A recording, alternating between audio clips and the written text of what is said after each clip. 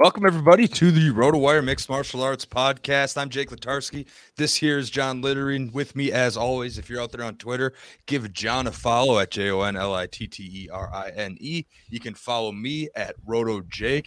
John, it's been forever, man. We haven't had a pay-per-view in a really long time, but today we're going to get together, break down, the main card of the biggest fights here at UFC 267. Jan Blachowicz, Glover Teixeira here.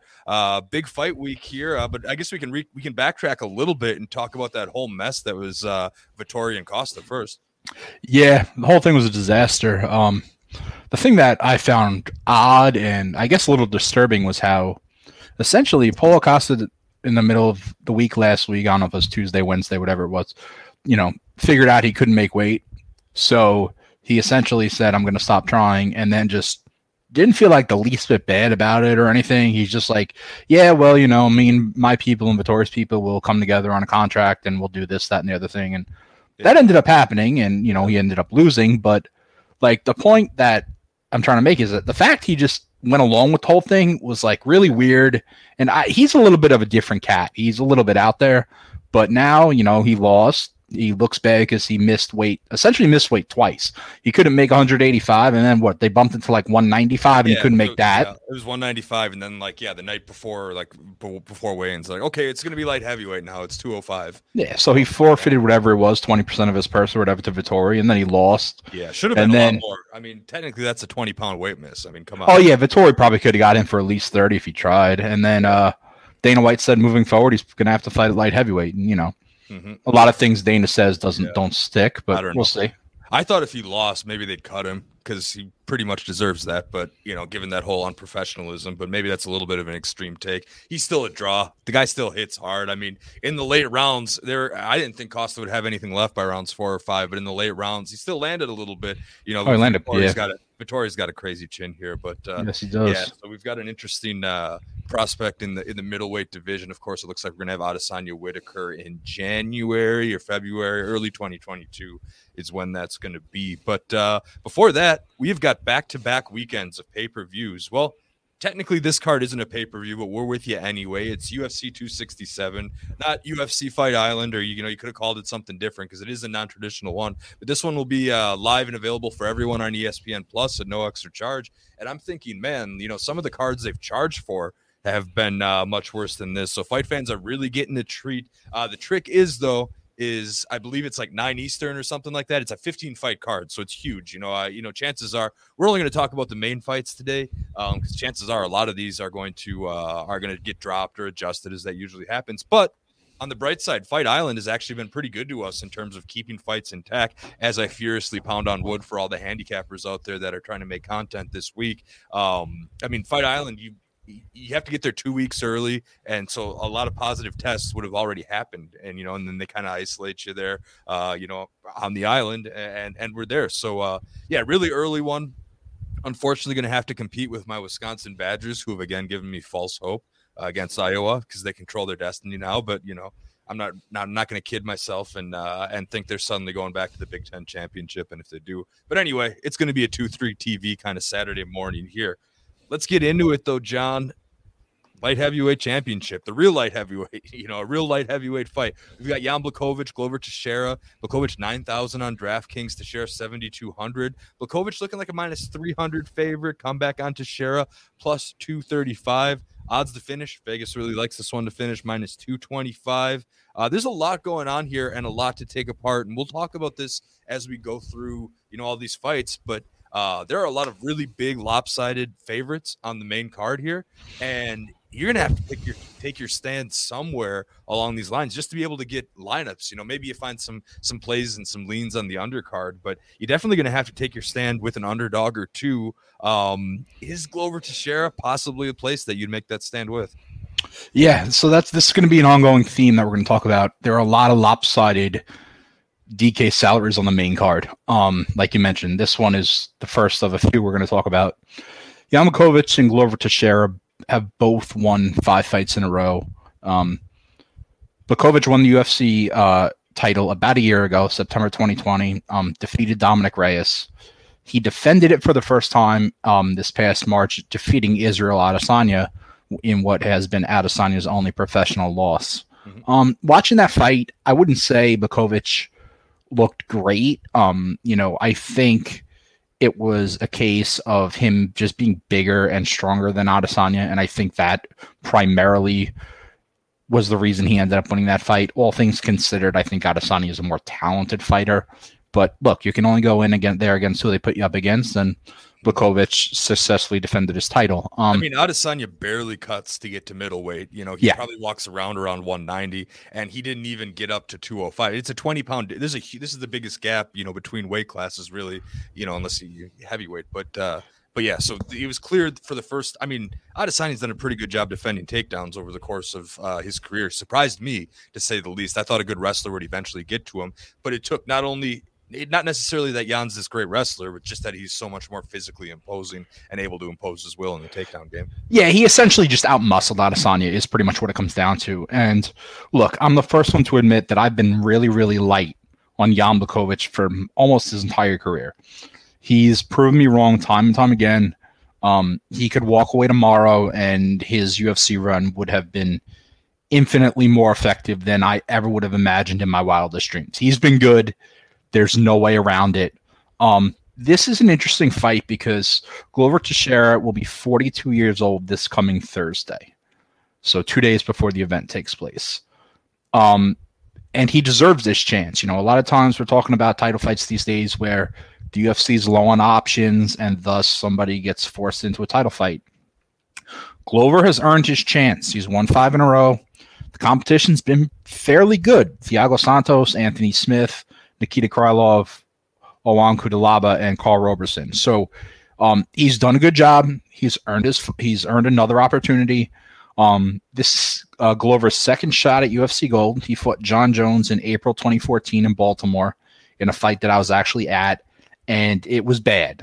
You're talking Jones at probably the peak or near the peak of his career, and it was a lopsided rout. But Glover's worked his way back to the spot, and quite frankly, he deserves it. The age of Glover is definitely an issue. It would, even if Glover wins this fight and becomes champion, his advanced age is a major concern in terms of his staying power. I certainly wouldn't project him to make multiple successful title defenses, even if he does win. I think he'd be an underdog in most light heavyweight fights. Probably. Yeah. Look, he keeps himself in great shape. He's seen everything there is to see inside the octagon. He's going to show up ready to fight. From an offensive, stylistic standpoint, both guys have a bunch of power. That's one of the things was light on regarding Blachowicz. He has more power than I ever thought he did. More stopping power, I should say. The offensive striking numbers are similar. Blachowicz is slightly better at defending himself. Glover, back a couple years ago, I had real concerns about his chin. I was worried that it was starting to go, which is obviously a traditional concern for anybody who gets up there at that age. He's kind of quelled those concerns of late. Obviously, all it takes is one fight. If he gets knocked out Blachowicz quickly at age 42, you're going to say that, the durability concerns are back. But, for at least for now, he seems to have put them in the rearview mirror. Yeah. If you want to get past the strike and go to the wrestling, I think Glover's probably a better wrestler. I think he's probably pound for pound stronger than Blachowicz is, although you wonder if the age differential plays into any part there. Essentially, anything Glover does inside the octagon is going to be scrutinized to some point because of his age. And you wonder if he performs badly, well, that's because he's getting up there in age. If he performs well, then the concern comes, well, can he continue performing well at his advanced age? So that's going to be a concern no matter what. I think Glover, I'm picking Blachowicz to win, but like you mentioned earlier, a lot of these fights on the main card are lopsided. I think Glover has definite tournament value from a DraftKings standpoint at $7,200. I'm not as confident in Blachowicz as his salary would lead you to believe. Part of that probably has something to do with the fact that I've consistently underrated him and he continues to prove me wrong. But I think at a minimum, you're probably going to get a better effort from Glover than his $7,200 price tag will lead you to believe. I don't think there's $1,800 in salary gap between the two. Yeah, so the thing with Glover is there are a lot of MMA handicappers out there that have won a ton of money with Glover over the last couple of years of him fighting, because he pretty much always comes in as an underdog or close to it, and he's been coming through over and over again. He's a big underdog against Thiago Santos, Misha Cirkunov. He closed as a dog. Anthony Smith, I think he was even a dog too. He was barely the favorite, or they were pick'ems against Krylov, Kudilaba, Robertson. All of those were wins. I mean, there's his recent run of win streaks. So I mean, he clearly has been able to produce as an underdog before. And the other thing is, we talk about his chin, but in both the Santos and the Smith fights, I thought Glover was out on his feet. I thought he was done. He took huge shots in both of those fights, but somehow managed to, hang around, grab onto his opponent, shoot for the takedown. And I mean, with Santos, I believe, Santos, he was rocked early in that fight, but he weathered the storm, and then he turned around and he got the submission, and then he ended up. And then Smith was more, after he recovered in that one, it was more of a take him down, ground and pound type situation here. So, could Glover? I mean, does he have the chin to outlast Yan? I mean, when you stack up Yan's power with someone like Thiago, who do you give the edge there to? It's probably pretty close. It's a really tough one for me. I mean, in the end, I'm picking Yan. I think Yan's just a little bit better at all, stages of the game at this point. Maybe not so much submissions. What I could see Glover taking a path to victory if it gets to be in later rounds and Yan starts to tire out and Glover finds a way to take his back. That's really the only outcome I could see. I think Jan's got a good enough chin that, Glover's not going to walk him down and knock him out. It has to be, some kind of deep water, I don't want to say greasy, but like, a submission in deep water is kind of how I see Glover getting it done if he's going to. However, that being said, like I said, I'm picking Yan too. I'll talk about this a few times on the show, but we just started up a new survivor pool where you have to pick 3 of any fighters for any event. And I'm picking Yan in this fight as one of my 3 selections, over some guys that we'll talk about later on the card, when we start to get into confidence ratings here. We all know MMA is a mass entry sport, right? To be successful, you need to account for variance, and you shouldn't be thinking of, is this fighter going to win or lose? Like, you have to be thinking, am I going to be more confident in this fighter winning or losing than the rest of the field, and then adjust my exposure accordingly here. So, obviously, if you're mass entering, you need to have a good chunk of share, just because, like we said, there are a ton of fighters over 9,000 in salary on this card. I mean, let me see here. What do we have? We got 1, 2, 3, 4, 5, 6, 7, 7 fighters, 9,000 or above. If you want to get some of these big high salary guys in your lineups, you have to take a stand somewhere. And does Glover have a shot? Yeah, sure. But I think Yan and the streak he's on, being a little bit younger helps. He's got the 2-inch reach advantage. He's looked, insanely good lately. He's been a pretty high DraftKings scorer lately as well, getting stoppage bonuses or performance of the night against Reyes and Corey Anderson. And we've kind of seen what Corey Anderson has done since moving over to Bellator. I'm not too crazy about the Jacare or the Rockhold wins. Those don't mean a ton to me, but you can see his evolution, how in February of 2019, he was finished by Thiago Santos. And then he comes back out, and actually, no, they never did do that rematch. Never mind. I was mixing him up with the other guy. Everyone fights everyone in this division. Yes, but anyway, yeah. The point I'm trying to make is that, statistically across the board, striking offense, striking defense, his takedown defense, 65% is fine. They fight at the same weight class. I'm going to say Yan is more. He's more sound, I guess physically. I want to say so. There are just too many. I just don't see again. Only seeing that one narrow path to victory for Glover isn't really enough for me to pick him outright. But could he do it? Absolutely. And at 7,200, there's a lot of lineup flexibility there. So there are definitely some Glover lineup combinations here that are going to work out. Yeah, I mean, this is the end result of what happens when you have a card with 15 fights on it. Simply you can't make a contest unless you spread the salaries out. So, you're going to have to figure it out one way or another. Yeah, I love the line in your article, I guess Khabib's the only person this doesn't apply to, but Father Time is essentially undefeated here. And I'll go ahead and pick, for Yan to knock out just the streak Yan is on and the excellence lately. I don't know if it's a camp change or if something just clicked with the technique, but he's been able to find his spots and land big shots. He's looked great. There's no doubt about it. I'm going Jan all the way. I'm picking him in Survivor. Definitely picking him for the website. We did have, I'll do staff picks on Thursday. We did have one pick for Teixeira come in already. So, that'll be interesting. But I think that's all there is to say against this fight. I mean, Teixeira has made people tons of money as a dog, but I think that trend finally stops here because, Jan's proven me wrong. He's the real deal. And, I think he's going to continue to get it done, and he'll probably get it done in pretty devastating fashion here. We got another one. Let's go to the co-main event, the other belt being given away here. We've got Petr Yan and Corey Sandhagen. Of course, originally supposed to be Petr Yan and Aljamain Sterling. Sterling's got neck issues, so he dropped out. Sandhagen's coming off a loss, albeit a very controversial decision against TJ Dillashaw, but Sandhagen was ready for this fight, so they brought him in. But Yan is rightfully the favorite, minus 235. Come back on Sandhagen, plus 190. Yan is an $8,800 fighter on DraftKings, so a little bit cheaper than Blachowicz. Sandhagen, $7,400. Odds to finish has been pretty much a pick 'em. I've got minus 110 here. I don't think that's changed a ton. I guess it depends on your book. We're talking about DraftKings mostly, so I guess we'll go with them. They're minus 110, and that's pretty much the consensus here, which, in Vegas terms, that's basically a pick 'em for finishing this fight here. But there's a lot to dive into here, John. I'll let you start and take it away with how you see this one going. Well, Petr Yan would still be the UFC bantamweight champion. He fought Aljamain Sterling in March.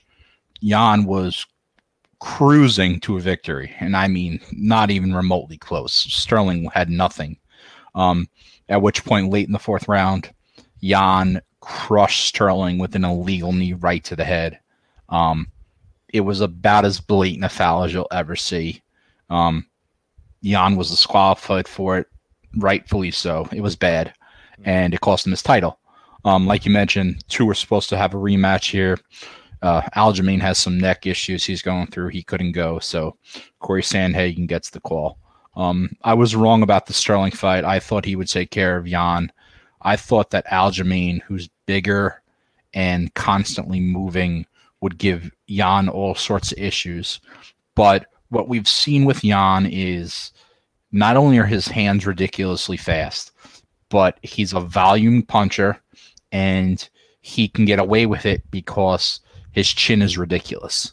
He is another guy, kind of like a little bit like Glover, obviously on a smaller scale, and he's much younger, but he can continue to push forward because he's confident he can absorb a strike from his opponent. There's legitimate high-end staying power here for Yan because he's only just 28 years old. Like, this is a guy who is good enough and young enough that I could see him winning this fight and then fighting Sterling again eventually and beating him and then defending his belt 5-6 times. Like, he's that good, and he has youth on his side. Even in a division that is absolutely loaded, I do think it's definitely one of the deepest divisions in the sport, especially the UFC. Yeah. Like you mentioned, Corey Sandhagen's coming off a loss. We've talked about this many times. Putting a guy right in a title fight after a loss looks bad, but the original fight here obviously fell apart. So the UFC wanted, create an interim title and do whatever it is they got to do. Sandhagen fought TJ Dillashaw, which was the return of Dillashaw this past July after his, long PED suspension. I thought Sandhagen won that fight. I think if you go to MMA decisions, which charts all the majority of the media members who vote, I think most of them had Sandhagen winning that fight. But again, the optics are that you have a guy who lost his last fight and is 2-2 in his last 4 fights fighting for a UFC title. The UFC doesn't take these things into consideration when they book fights, but, it's just something to keep in mind. The big thing here is the size differential between the two. Corey Sandhagen's 4 inches taller. I think when they're going to get into the octagon, it's going to seem like even more than that. You look at fights sometimes and you say, wow, this guy looks like he's literally twice that guy's size. I think that's kind of how you're going to feel when you see this fight. And this is going to be a challenge for Petr Yan because this is the first time he's facing an opponent in the UFC who's bigger than he is. Jan's pretty big for the division, but my guess is even against the bigger opponent for the first time, I don't think he's going to change much. He's a volume guy, constantly pushing forward, constantly pressuring his opponent. I don't think facing an opponent who's larger than he is will make a difference. You think he'll go to the takedown, to try to make up for some of that distance? He could, but Sandhagen's sneaky on his back. We've seen that before. He's sneaky on the ground in general. Yeah. So, that's a risk. I think Jan probably has more confidence in his chin and his ability to just win a kickboxing match against most anybody. That's probably where he's going to lean. But, like you mentioned, that's an option. Jan averages more than 2 takedowns per 15 minutes, which when you have a guy who lands almost exactly 6 significant strikes per minute, 5.99, and can still take you down over more than 2 times every 15 minutes. It's a ridiculous combination. Yeah, I'm just saying, like, Dillashaw took Sandhagen down twice and ended up with more than 8 minutes of control time. And clearly the judges valued that a ton because they ended up giving the fight to Dillashaw. So, it's definitely something to have in your plan that works, or that has worked at least. And it's especially important in a 5-round fight, in which if you're worried that you lost a round or something and you see a fight, maybe a fight might go the distance and you just want to bank around late with the takedown, it certainly becomes more impactful in a fight that's 25 minutes instead of 15 minutes. The ultimate breakdown for me is kind of like the first fight we talked about. It's kind of like the Teixeira Bukovic fight. I think Sandhagen is probably undervalued at 7,400. I think it's going to be a really long time, if ever, that you try and pick up Sandhagen and you ever see his price tag that low. But this is the end result of a card that has 15 fights and a bunch of lopsided fights on the main card from a salary standpoint. I think he's competitive, just like I think Glover is going to be competitive in the main event. But again, I still don't think it's enough to win. I think this is I'm probably more than 50-50 that Jan is at the point where he probably just going to win this fight, beat Sterling again, and then have multiple title defenses. I think he's that good. Oh, he's going to have to. Yeah, eventually, I'm sure. But I really do think there's, obviously, we both think even if Glover were to win, you're not looking at a guy who's going to be a champion for God. I don't even know if I'd set the over under at a year, probably less than that. Well, to backtrack, so Jiri Prochazka is coming in to weigh in as an alternate, right? So if something were to happen to Glover or Jan, Jiri could step in and save that fight. Whoever wins, maybe I could see Jan being a slight favorite over Jiri, but if Glover wins, he'll definitely be an underdog again. Yeah, well, absolutely. Jiri's a young, up-and-coming kid. Hits like a ton of bricks. If you've never watched this Jiri fight, do yourself a favor and look him up on Fight Pass or ESPN. But no, that guy's crazy. But anyway, no, I got to get back to the Sandhagen Jan. I don't want to sidetrack too much here. I'm seeing a lot of similar analysis to you. Sandhagen, to his credit, not granted it hasn't been wins in all of these fights, but he's fought a murderer's row. After UFC 267, he'll have fought Jan. And before that, TJ Dillashaw, Marlon Moraes, Frankie Edgar, Aljamain Sterling. That's all in a span of Aaron Bronstetter from TSN tweeted this. That's all in a span of 511 days and Asunciao before that. So, you got to hand it to Corey Sandhagen. He's not backing down from anybody. And that's how you have to play it in such a stacked division here. And the striking is interesting because Jan can get hit. I saw a little bit of debate going around on MMA Twitter today where, one of our old colleagues tweeted the round-by-round numbers from the Sterling fight. And in round 1, Sterling had the significant strike edge, 27-14. In round 2, Sterling, 17-10. In round 3, it was Jan, 30-29. And round 4, Jan, 32-24. So it was closer there. But that doesn't MMA, someone made the great point that, MMA it's not necessarily always a stats and analytical driven because those numbers don't tell the whole story. Jan was definitely landing the bigger shots in that fight. There was no question who was winning those rounds and who was well on his way to winning that fight. So, in what was basically a kickboxing match, I shouldn't say that entirely because Jan got takedowns too, in this one, but, so he was getting outlanded, and so you can make a case, if you really wanted to twist it, that Sandhagen with that height and reach advantage, and he'll want to keep things standing too. I presume. Jan has a 90% takedown defense. I don't think Sandhagen's going to try to take him down. And then, one of the only outside of that split decision to TJ Dillashaw, his other loss was Sterling taking Sandhagen down, taking his back, and ending it in 90 seconds, which was, a little bit surprising there, I thought. But no, Sandhagen is a very good fighter, also very young, pretty close to a complete martial artist. The takedown defense, 65%, And, I mentioned that because, Dillashaw had success in that area. Moraes even took him down once. Rafael Asunciao took him down 4 times. And Sandhagen was taken down in all. He started off 5-0, but he was taken down at least once in every single one of those fights. So he can be taken down if that's something that Jan wants to do. I think Jan is a decent enough grappler that, he'll be able to avoid the triangles and stuff that Corey will want to throw up from his back, and he'll want to go to that grounded pound early because he's a lot easier to hit when he's right in front of you. So, I mean, in the end, it's very similar to the main event. I'm going to pick Jan. I think he, despite the height and reach disadvantages here that are definitely substantial, I think he's got the chin. I think he's going to find his way inside, and I would almost give him a speed advantage. I mean, those long limbs take a little longer to connect sometimes. So I'm going to go Jan across the board here. There are too many ways that he could win this fight. I could see him subbing him. I could see him ground and pound, or I could see him landing a crazy shot. Jan's going to definitely chop at those legs. I definitely watch for that to come. I could see that, for sure. Looking in the Sterling fight, he didn't go to the legs too heavily in the Sterling fight. 4, 3, 6, and 4 significant strikes to the legs in those 4 rounds there. So it was definitely part of his game plan. A lot of those strikes are at a distance. I don't want to go too far into the numbers and overcomplicate that. This is Jan for me, and I'm pretty confident in it, but I also did not pick him in the survivor pool because Sandhagen, he's legit, and he's going to be hanging around in this top tier of the division for many years to come, win or lose on Saturday. Yeah, I think the big thing is if there's, for some reason, which I don't expect, but if for some reason Jan just has a problem with the longer frame of Sandhagen, I don't think that's going to be the case. But there are fights we see where a guy who is the smaller of the two does have problems getting inside and just landing consistently. Now, you think Jan would be more aggressive than the average fighter because of the confidence he has in his chin. Mm-hmm. But, it's something to keep an eye on. We have seen it before, but I don't expect it to happen. Yeah. Jan has long been one of my favorite prospects, and I'm just going to take him to win this and to reign for quite a while.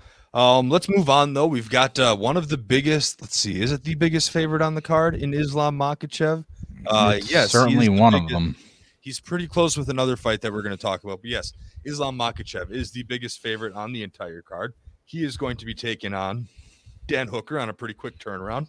Very quick turnaround, which, crazy impressive. Dan Hooker. I'll just do that side note right away. He had like 2 days to get to Vegas for that Nasrat Haqparast fight.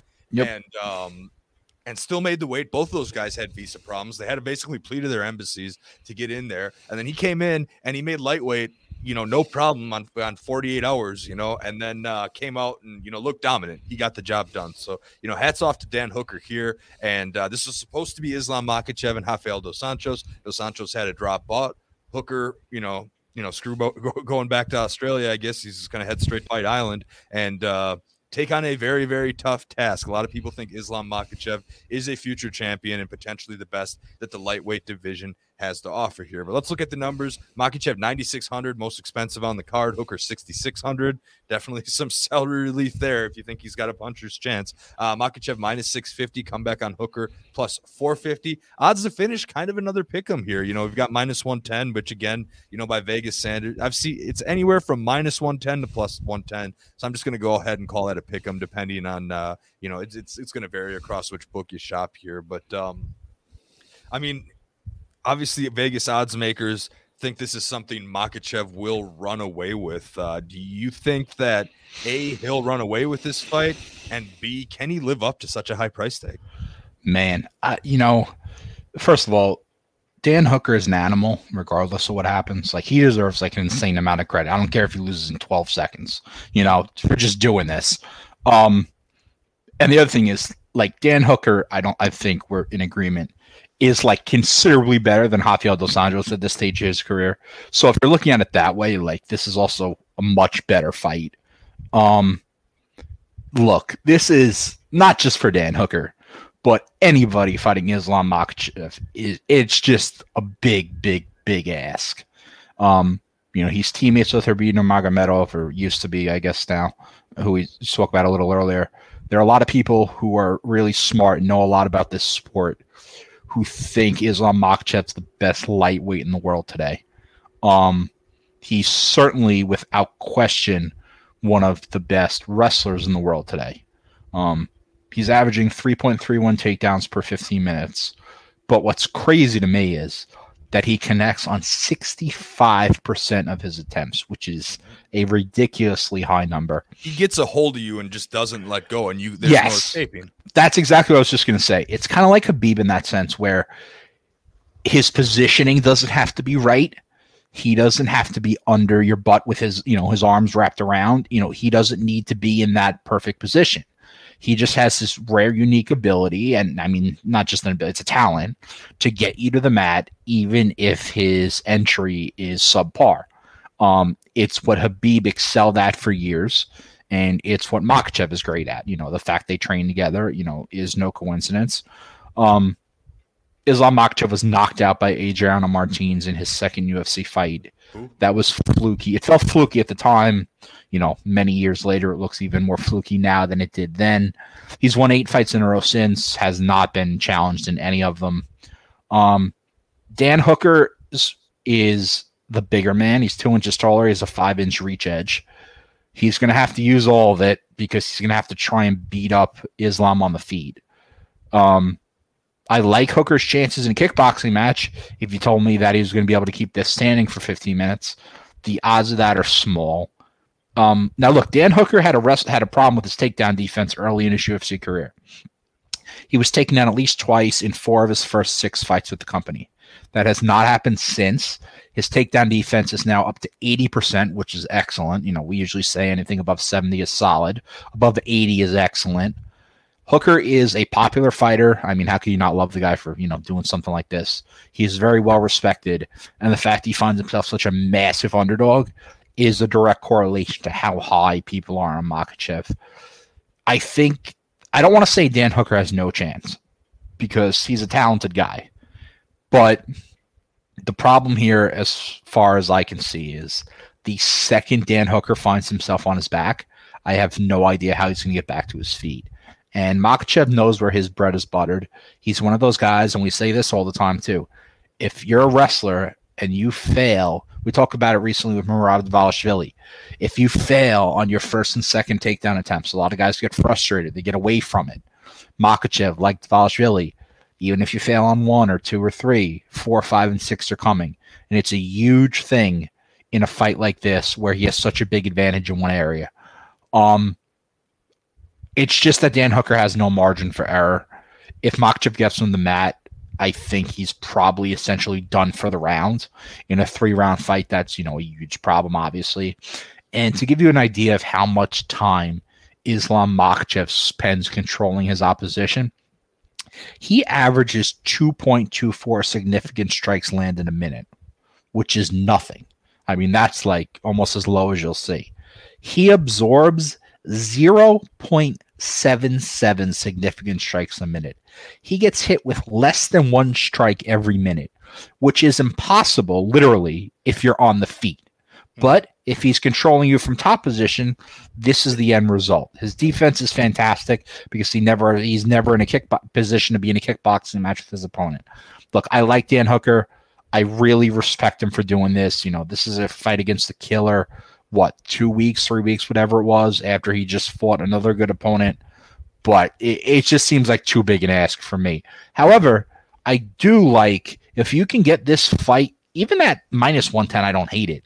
But if you can get this fight going the distance at plus money, I actually like that a lot. Because if Makhachev does control this fight with his wrestling, I would not be the least bit shocked if Dan Hooker saw the final bell. Like, he might not get much offense from the bottom. He might be controlled for 12 out of 15 minutes, but I see no reason he can't see the final bell. Yeah. So I'm with you here. I'm picking Makhachev too, because how could you not? I mean, Hooker, he's got the big height and reach advantages. A little bit lanky sometimes. I think Makhachev's going to be able to find trips and and take care of his business, grind out a boring decision. I don't really like using Makhachev on DraftKings because I think Hooker's tough enough and intelligent enough to not put himself in a situation where he's giving up his back necessarily, and I could see it going the distance. You're right. So I don't think you're going to see a ton of value. I mean, geez, to get 12x on Makhachev, I guess with the control time bonuses now, maybe you could sneak up there, but it's a tough ask at 9,600 to hit value. I mean, this is prime Bones, prime Valentina, prime Nunes price tag here. So and it's only a 3-round fight. It's here, so you're gonna have a tough time there. But I still think Makhachev grinds out a boring decision like, most people are expecting. However, I'm going to take a moment, hopefully not too long, to make my case for Hooker just for the heck of it, play a little devil's advocate. I actually did not use Hooker despite him being I did not use Makhachev despite him being the biggest favorite on the card. I did not use him as one of my 3 survivor pool selections, and I'm going to tell you why. Number one, because I figure everyone's going to take Makhachev. If Hooker can land a big hook, if Hooker can throw a brutal knee on one of Islam's entries and he gets that, I'm gaining a ton of leverage on the field where everyone else is getting the strike and I'm not. So, I've got that going here. But two, there are a couple other reasons where you could think that maybe Hooker's a little bit underpriced. One of them is resume to me. I mean, so Islam Makhachev, tons of respect over this big 8-fight winning streak, but his last 5 were Thiago Moises, Drew Dober. Drew Dober's good. Davey Ramos, Armin Saryukin, and Cajun Johnson, Gleason Tebow. It's not necessarily murderer's row here, and he's gotten this is one of his biggest tests in the lightweight division here. So that's interesting to me. Meanwhile, Hooker, before the Haqparast fight, he took back-to-back losses to Michael Chandler and Dustin Poirier, Paul Felder, Ali Quinta, James Vick, Edson Barbosa. He's been fighting, just studs at this weight class for, pretty much the entirety of his career, from 2018 onwards. So I do like the resume for Hooker, just a little bit better. Granted, he's got some losses in there, but he's quite possibly seen it all. 2, you got Hooker's 80% takedown defense. Now, whenever you see a number like that, you have to consider who it's been up against. And, all those guys I named off, none of them have wrestling at their absolute forefront necessarily. So you can say, yeah, 80% takedown defense is good, but nobody has 80% takedown defense against Islam Makhachev. I mean, historically, his opponents have been 35%. Yeah, so it's a different level. Yeah, it's comparing apples and oranges there. So you throw that out a little bit. But I don't know. I think there's at least a chance Hooker catches them. And if you're mass entering, you have to sprinkle a little bit of Hooker in your GPPs, I think, because that's really the only way you're going to get leverage on the field. I mean, granted, there are 15 fights, so there are more opportunities than not. But yeah, I don't know. I think that there's a slight chance that Hooker could get him. I wouldn't be totally shocked. Hooker's been, arguably a little bit more active of late. Makhachev had those 2 years off, and now he's kind of just starting, his run again, with the Dober and Moises, whereas, again, Hooker's facing all these killers. So yeah, I don't want to underrate Hooker here. I think that there's a chance, and he's crazy tough. Now, I always go back, whenever we talk about Hooker, I go back to the Edson Barbosa fight that I attended in person. He took body kick after body kick after body kick, and it was just like, it was the craziest sound in the stands, and it would just make you cringe every single time. Now, it's a different kind of pain that Makhachev's going to put on you. It's going to be smothering. He's going to try to, limit your breathing and essentially make it so you can't breathe. But Hooker's resiliency is definitely, I mean, I'm not worried about Makhachev getting, a one-punch knockout or anything like that. And that's how, a couple of the, at least the Chandler fight went with Hooker, So Hooker's a resilient guy. And we know the City Kickboxing deal. Israel Adesanya is never going to be an offensive wrestler. But I over and over again, I would pick against Adesanya because, this guy's going to be able to get them to the ground. This person's going to be able to wrestle him. And the City Kickboxing guys work that takedown defense pretty well. And I'm sure they have a game plan. Everyone has a game plan for Makhachev like this, but I'm giving Hooker a chance here. I can't pick him outright, but I'm giving him a little bit of a chance, and I think he's got enough of a chance that I didn't worry about him in Survivor. Yeah, I mean, Makhachev, it's just spending 9,600 on a guy who averages 2.4 significant strikes landed per minute leaves you very, very, very little room for error. Mm-hmm. Like, I understand how good he is. And like the takedowns and the control time, you're not using him for, to rack up big striking numbers. But we see a lot of wrestlers who make a killing from hammering their opponents from top position if they're a wrestler. And that's not really Makhachev's game. Like, he'll control you and you won't get up, but like there's not insane ground and pound coming that you see for some other guys. So it's a small room for error. More of a cash game play than a GPP play, because to get 12x on 9,600, which is kind of what you need for GPPs, that's going to be tough for Makhachev to get. And I don't necessarily see that happening with his style of fighting. Even you would have to get an early knockout or submission. And, his submissions come later from wearing you down, and he doesn't really get those early knockouts here. So anyway, we dwelled on this fight a really long time. Let's get through a couple of these other ones a little bit quicker here. We've got a heavyweight matchup. Got to throw a heavyweight on there. Alexander Volkov, Marcin Tybura. Volkov 8,900, Tybura 7,300. Volkov is a -300 favorite. Come back on Tybura plus 255. Odds to finish are only -130, so I would have thought a little bit higher in a heavyweight fight, but it is what it is. What are your thoughts on this one? This is probably the fight on the main card that does the least for me. It's kind of just there.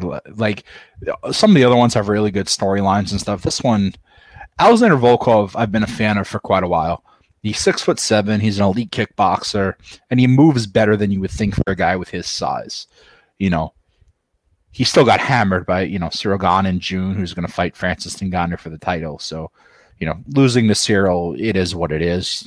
He's might even be favored over Ngannou. We're close to it when those two fight. So I'm going to give Volkov a pass for that one. Tybura also fought in June, knocked out Walt Harris. Tybura's won 5 fights in a row. The last 2 were, via knockout. It's not pretty a lot of times with Tybura. He's getting up there in age. He'll be 36 in a couple weeks. He doesn't really have a background of defeating higher end fighters. He's generally struggled against better competition. There are some concerns about his chin. Look, he's a solid heavyweight, certainly better than the fringe roster guys he's been beaten up. But I would like to see him really succeed and perform well against, a better opponent, which Volkov certainly qualifies as. This is really, from a stylistic standpoint, this is your typical striker, grappler battle. Volkov, like I mentioned, a high-level kickboxer, really tall, long guy, lots of kicks. He's, very good in the stand-up. Tybura, from a grappling standpoint, 1.67 takedowns per 15 minutes. Volkov's takedown defense is 67%, which isn't great, but he's such a big, tall guy that I think he's more difficult to get to the mat than that 67% number would indicate. Everything seems about right to me. I thought the salaries were a little lopsided when I first thought about it. The more I thought about it, it seems right. Volkov's going to have such a big advantage on the feet. Yeah. I want to say one thing about the 67% takedown defense. Curtis Blades took him down 14 times. Right. So if you take that the whole thing. Take that out of the equation. It happened. We can't deny that. He took him down, got taken down 14 times in a 5-round fight. But, that thing's probably right about around 80-90% if you throw it. Right. And, Tybura is a good, solid grappler and a decent wrestler, but he certainly doesn't have the physicality or the explosion of the athleticism that Blades does. So, I pick Volkov in this fight. This is actually probably, I guess we'll talk about that in a minute, but this is one of the fights on the main card I probably feel best about. I like Volkov at 8,900. I think there's a lot of volume there. As long as he can stay upright, I don't really see how Tybura is going to slow down all his kicks and all that kind of stuff. So, I'll take, certainly could see Tybura seeing the final bell. That wouldn't shock me in the least, but, I'll take Volkov probably via decision. Yeah, I'll keep this brief. Volkov's younger, height and reach advantages, better striking volume, much better striking accuracy, gets hit less. The only place it doesn't necessarily go his way is in the grappling department, but the strength of record here, Harris, Hardy, Rothwell, Grisham, Spivak are the last 5 for Tybura. Who's the best? Sergey Spivak's probably the best one on there because Harris is washed and Hardy's Greg Hardy. Tybura hasn't beaten many good guys. And then Volkov's got Gane, Overeem, Harris, same, and Hardy on there too, and Curtis Blades. So you can argue that he's lost against the top 3 in the division, but he's faced the top 3 in the division. Yeah. For me, it's Volkov all the way here. Let's keep it moving. This is another interesting one. A guy that started so hot and then kind of fell off due to a bout with COVID. Of course, I'm talking about Khamzat Chimaev taking on the Leech, Li Jingliang. Chimaev, the second highest priced fighter on the card at 9,500. Second highest fight. Yep, second highest price fighter, 9,500. So the Leech is 6,700. Khamzat, of course, then second biggest favorite, minus 575. Lee plus 410. The odds to finish here are minus 270. Everyone seems to think Khamzat's just going to roll over him here, kind of in a similar way to Makhachev, except the difference in my eyes is Khamzat actually throws and lands a ton more volume on the ground. He looks to ground and pound as opposed to submit you here. So that would tend to lead you to believe that maybe he could put up a big score here. Are you with that? I guess. I mean, there's a lot of unknown here. I mean, obviously, the first thing you got to talk about is, Khamzat's health issues. He had a really tough battle with COVID. He was scheduled to fight Leon Edwards on multiple occasions. He had to withdraw a couple times because of the lingering effects of COVID. This will be his first fight since September 19th of last year, so you're talking, a little over 13 months or so.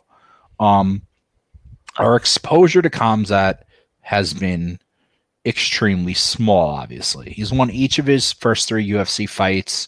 I think he was overhyped a little because he won those 3 fights in 66 days. Every time you turn around, he's blowing someone else out of the water. Mm-hmm. Those wins also came against lesser competition. That certainly has to be mentioned. And Lee's pretty good. Lee is certainly better than anyone Chimaev's faced to date by a considerable margin. He's 8-2 in his last 10 fights. Knocked out Santiago Ponzinibbio in January in a fight where I'm fairly sure he was an underdog. Lee has power. He's durable. He's been hit a bunch in his career. He's never been knocked out.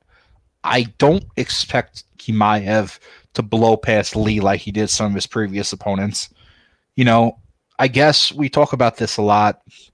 There's going to be a question whether Chimaev is fully healthy after everything he dealt with.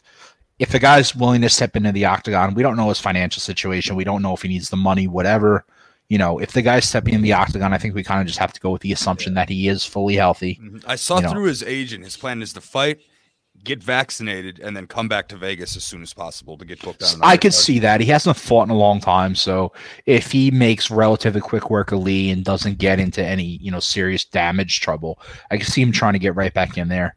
The 3 fights we've seen him, he looked like the best fighter on the planet. But it came against lesser competition. The best win in that span was Gerald Meerschaert, who's actually I kind of like and I think is pretty good. But, Lee's certainly better than he is. Yeah, Meerschaert moves around a lot. Yeah, look, I don't hate getting minor exposure to Lee because, then you have the health questions with Chimaev. Then you have the other question of whether it's just him beating up lesser competition. So there are a couple things you can, put in Lee's favor where I don't think taking a stab or a Hail Mary at him is the worst thing in the world.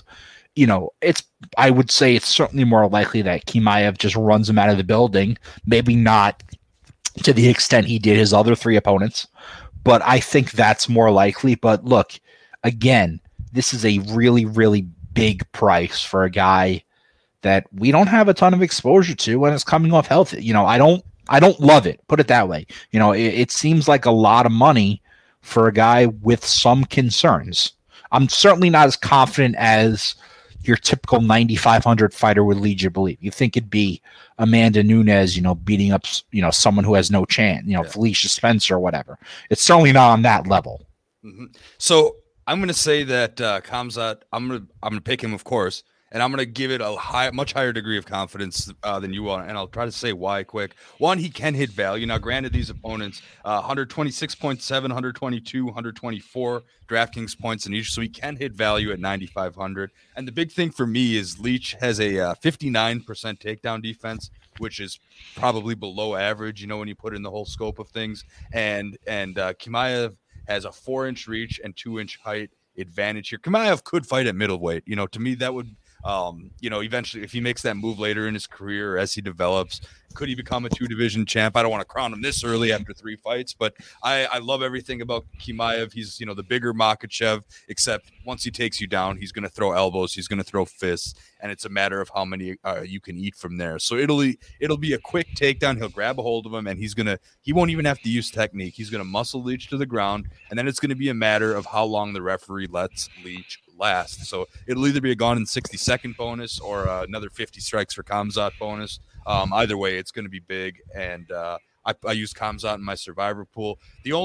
You mentioned, how do we actually know he's fully recovered from COVID? The answer is we don't necessarily. So that's the only little concern. So that makes it me pretty unlikely to just go, bet $1,000 on him as a minus 550 favorite. But for DraftKings purposes, I'm as confident in him as I am in anybody in the card. I think he's going to smash and just take care of business here. So that's my take on that one. One more fight on the main card to hit before we can maybe talk about other upsets or anything else we want to hit. Magomed Ankalaev against Volkan Ozdemir. Ozdemir 7,100 on DraftKings. Ankalaev, I should have looked up how to pronounce that properly. 9,100. Ankalaev minus 310 favorite. Comeback on Ozdemir plus 245. Odds to finish are minus 170, man. I don't know if I'm just completely looking over Ozdemir here, but I can't think of a real single skill that Ozdemir has that can carry him to victory here. And I will also say that getting KO'd by Jiří Procházka changes a man if Ozdemir hadn't already been changed by the DC fight. But you have anything to add on to that? Is there any path to victory for Ozdemir? Not really. Actually, I'm kind of no, I really don't. I mean, look, Volkan's always been a power puncher who is willing to take a shot to land 2 of his own. And there are a lot of guys like that. And if that's how you fight, you better have a good chin. And he doesn't, So look, I was talking about, this is the fight on the main card that I have the most confidence in. Magomed is really good. He knocked out Owan Kutilapa twice last year in a short span after some, antics in the first one. I've been out on Ozdemir for a while. His path to victory is so small that anybody he goes up against is going to know he can't compete in anything other than a kickboxing match. And the other thing is, even if he gets the kickboxing match that he's seeking, he has a questionable chin. It's a bad combination. It's a really bad combination in a higher weight class where a lot of the guys hit hard. It's a bad combination. So I'm out on Volkan. Have been for a while. This is the easiest pick on the main card. Yeah, Volkan hasn't faced, a wrestler like Magomed here since he fought and lost to DC, and that was a very lopsided fight. I think Magomed Ankalaev, who averages 3.41 takedowns per 15 minutes, is going to be able to grab a hold of him and take him down. And even if he doesn't, it probably isn't the best game plan, but I would pick Ankalaev in a kickboxing match too. I think he has legit power too. Yeah. I mean, it's not what you want. Yeah, it's not what you want to do with Ozdemir simply because that is playing to his strength, which is his knockout power. But yeah, no, I think he can win everywhere. No one caught me on that. It's 3.41 strikes landed per minute, significant strikes. Only 1.18 takedowns per 15 minutes. But I think a lot of that is because he hasn't had to use it. His shots land with so much power. And, I try to avoid the trap of like, am I making this pick so confidently because I'm completely out on Ozdemir and not in enough on Ankalaev? I don't know. I've seen enough out of Ankalaev. No, this one's pretty straightforward. Competition. So, I guess that brings us to the question here. We've got all these favorites, and I know we kind of chickened out and picked all the favorites here, but I truly believe that is what's going to happen here. And, we at least highlighted some underdogs that have some DraftKings viability here. But my question is, if you had to pick 3 fighters, for a survivor pool or do a confidence ranking 1, 2, 3 out of the 6 fights we just talked about. So you're picking 3 for a survivor pool or just like your 3 that you're most confident are going to win. How do you rank these guys? Yeah, we were talking about this before we went on the air. This is a good question. Jesus. I'd actually probably have Ankalaev first. I have no confidence in Volkan, so that would be number 1 for me. God, the rest is close. I guess I'd probably go Makhachev second because I'm a believer in the wrestling. And I mean, if Dan Hooker can somehow stay upright and beat Makachev on the feet, then, God bless him and more power to him. So, I guess that would probably be second for me. And, God, the other three, I'm going to chicken out. The other three are all. You were pretty much on Volkov, right? Yeah, he'd probably be the third, but I'm kind of going with the lesser. With that question, I'm going with the lesser competition. As far as the opposition, like I think there's a gap, at least for Volkov and Tybura, and for Ankalaev and Ozdemir. I think Tybura and Ozdemir are probably the two weakest fighters on the main card. So if you look at it that way, I'd probably go with their opposition. I'm just from just a basic skills standpoint, I think Chimaev's certainly in there. I'm just still a little worried about the health issues and the inactivity. Yep. I'm not, Sandhagen. If Corey Sandhagen won, I wouldn't be totally shocked. If Glover Teixeira won, I wouldn't be totally shocked. I'd be pretty surprised if Volkov lost. I'd be really shocked if Ankalaev lost. And then, the other ones are kind of a toss-up. Yeah, I'm going to be pretty spicy with mine. I'm going to say number one is Khamzat.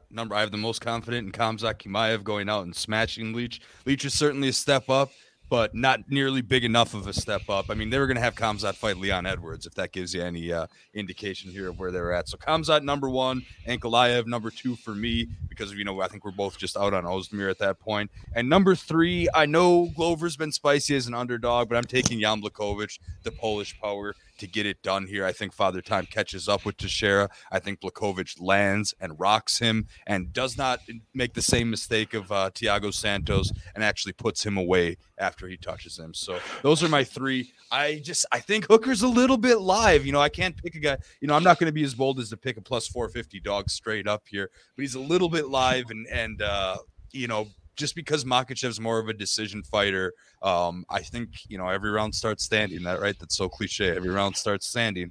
And Hooker, I've just seen his resiliency. He's earned my respect in person, that one time, and I just can't let that go. He's an animal. I don't care if he loses in 10 seconds. I mean, doing what he did, I don't know, I'm sure a lot of our listeners heard the story.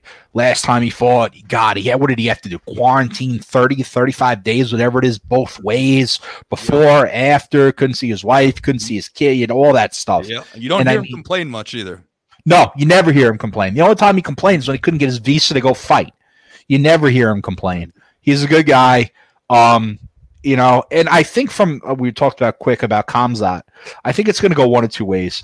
I think it's either going to be he's going to kind of struggle and then win probably and just be like, God, what's all the fuss about? He just beat up three lesser guys. He had a problem with the best guy he's faced to date. Or kind of the camp you're in where we're going to be looking at it when it's all said and done and say, oh, God, this guy's a freak. This is one of the five best fighters in the roster today. He's going to steamroll. He's going to steamroll him, get one more top contender fight, and then we're talking about a title shot for Khamzat. I'm pretty confident. I mean, if you're one of the, if you're the betting type, God, I mean, minus 575 is just such a huge price to pay.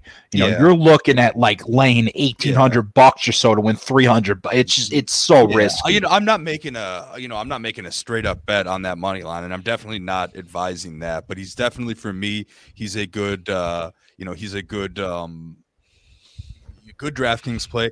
Khamzat by TKO KO is plus 150 on the DraftKings Sportsbook. I don't hate that because he can get him to the ground and just pound the crap out of him. I like that a whole lot, yeah. Actually. That's the bet that I think nothing wrong with that. Is the play here. And we got two more betting columns coming to the site on RotoWire this week from Chris and Cole, so they'll have you covered too. Real quick, I mean, big card. Any other possible underdogs stand out for you? Anybody you think might have a shot? You're going to have to pick some to be able to field a lineup here, So there was the spot, what do you got? Yeah, there was one that when I was looking at it kind of stood out to me. And that is, I'm thinking about again fading Amanda Hebos. Gosh. Yeah, sorry. Yeah, this we did not talk about this ahead of time. So at least that's a good sign. We can come together on one. She's 8,200. Verna Jandiroba is 8,000. Amanda Ribas, her most recent fight came in January. She lost to Marina Rodriguez via second-round knockout. Now, Marina Rodriguez is actually pretty good. Better than I would have guessed her. She would have been. But there's not a ton. Amanda Ribas has been hyped pretty good. There's not a ton in her background. For example, take a look at her 4 UFC wins. She submitted Emily Whitmire, who I'm pretty sure was released not all that long ago. I think she's gone. She took a unanimous decision from Mackenzie Dern. That's the best one. It is the best one. She defeated Ronda Marcos, who is probably one of the most up and down fighters in the history of the UFC. Mm-hmm. And then she submitted Paige Van Zandt, and we know what Paige Van Zandt's doing now. So there seems to be some value on Virna. Now, she's coming off she was dropped a unanimous decision to Mackenzie Dern. But Jandiroba is a pure mat specialist. She has 19 career MMA wins. 13 of the 19 have come via submission. It just seems like a halfway decent price. If you can get her at plus 150 and 8,000, and really, I mean, typically, if you have a plus 150 underdog, their DK or plus 140 underdog, their DK salary is usually less than 8,000. Mm-hmm. But, that's the consequence of having a 15th fight card. So she's one I thought about. The other one I thought was a decent fight or a decent play was Ricardo Ramos, 7,900. He's also plus 150. I didn't hate that one. Other than that, there were not a ton I was crazy about. Makwan Amirkhani was a little interesting because I know he's a talented guy. It's just I like Lerone Murphy too. So Lerone Murphy's really good. I mean, 6,900 for Amirkhani is cheap. He's like essentially a punt play to fit at the very end of your lineup, and he has a couple impressive wins. He's been pretty good, but I wouldn't pick him to win it. He has some wins, but fading Ribas at first look was the underdog play that I like the most. Yeah, I mean, looking at like the fight metrics, all their metrics that they use to kind of determine strength of record. It had Jandiroba, predicted as better, I think, in most of those. And you're right, I think Ribas gets a little bit of steam from the hype train. She's a big prospect, just has a good future, but Jandiroba is no slouch, and she's been strong lately. She's been dominant in a couple of her wins. So I agree there. And yeah, sure. I mean, the other one, Mr. Finland, and then we're getting into some huge favorites here, on the undercard too. So originally DraftKings flipped Gamzatov and Oleschuk, but then flip that back. So I guess, you maybe look at a big guy fight there if you need some value. We post all the odds to finish in our RotoWire DFS lineup optimizer. I'm looking at that right now. Their money line, their win percentage, their odds to finish, projections from Chris Olsen are on there. We've got all the info you need to make and group players together and mass enter lineups and help. There's a 500K MMA special with $100,000 to first this week. So we've got all the tools covered for you here. That's going to about wrap things up here for us. I don't have too much other housekeeping to do here. Thanks everyone for listening to the RotoWire MMA podcast. Oh yeah, Friday Fight IQ is coming back. I know it feels like it's been forever since the last pay-per-view, but Joe and Sean are going to have a special guest on Friday that they're going to be revealing later on in the week. So stay tuned for that on the RotoWire YouTube channel, this same channel. Appreciate it if you smash the like button and subscribe. I guess I got to say that because we're on YouTube now. And once again, John is at JONLITTERINE. You got hockey season on too, so you're a busy man. I am, and what we're going to be talking again next week, right? Yeah, probably this time next week. I will have to see if Tuesday's the day or not. But again, give me a follow at RotoJake. We're going to be back, next week. UFC 268, Usman versus Covington. Another great card. That one's from Madison Square Garden. You going to try to sneak over for that one? Nah, man. I was there last night for the Ranger game. They got slaughtered. I'm going to wait a little while to go back to the Garden. You need to give yourself a little pause from that. Yeah, I mean, the Rangers are 4-2 this year or whatever. They got slaughtered both times I went. I'm staying away from the Garden for a while. Yeah, I don't follow hockey. My brother's a Blackhawks fan, so I guess it could be worse. Yeah, a lot going on in Blackhawk world these days. Yeah. Yeah. All right. But we got you covered for everything at RotoWire, rotowire.com/try. Free 10-day trial. 4 major sports going on simultaneously. That doesn't happen all that often. We got all your optimizers, all your fantasy season-long needs, all your NFL needs, all your MMA needs. We got you everything over here. No credit card with that trial. Hopefully you check us out. Thanks again for making it this far and listening to the show. And we'll be back with you next week. Let's do it. Everyone is talking about magnesium. It's all you hear about. But why? What do we know about magnesium? Well, magnesium is the number one mineral that 75% of Americans are deficient in. If you are a woman over 35, magnesium will help you rediscover balance, energy, and vitality. Magnesium supports more than 300 enzymatic reactions in your body, including those involved in hormonal balance. From functional medicine doctors to mental well-being and female hormone experts, we all know that magnesium is the one mineral to improve all aspects of well-being and health. But which one? Magnesium Breakthrough from Bioptimizers, the trusted choice recommended by leading experts with 7 best-absorbed forms of magnesium to ensure your body receives the support it needs for overall well-being. Go to bioptimizers.com/balance today and use code BALANCE10 for 10% off. Support your journey to wellness at bioptimizers.com/balance. Magnesium Breakthrough from Bioptimizers, your foundation to optimal health and vitality.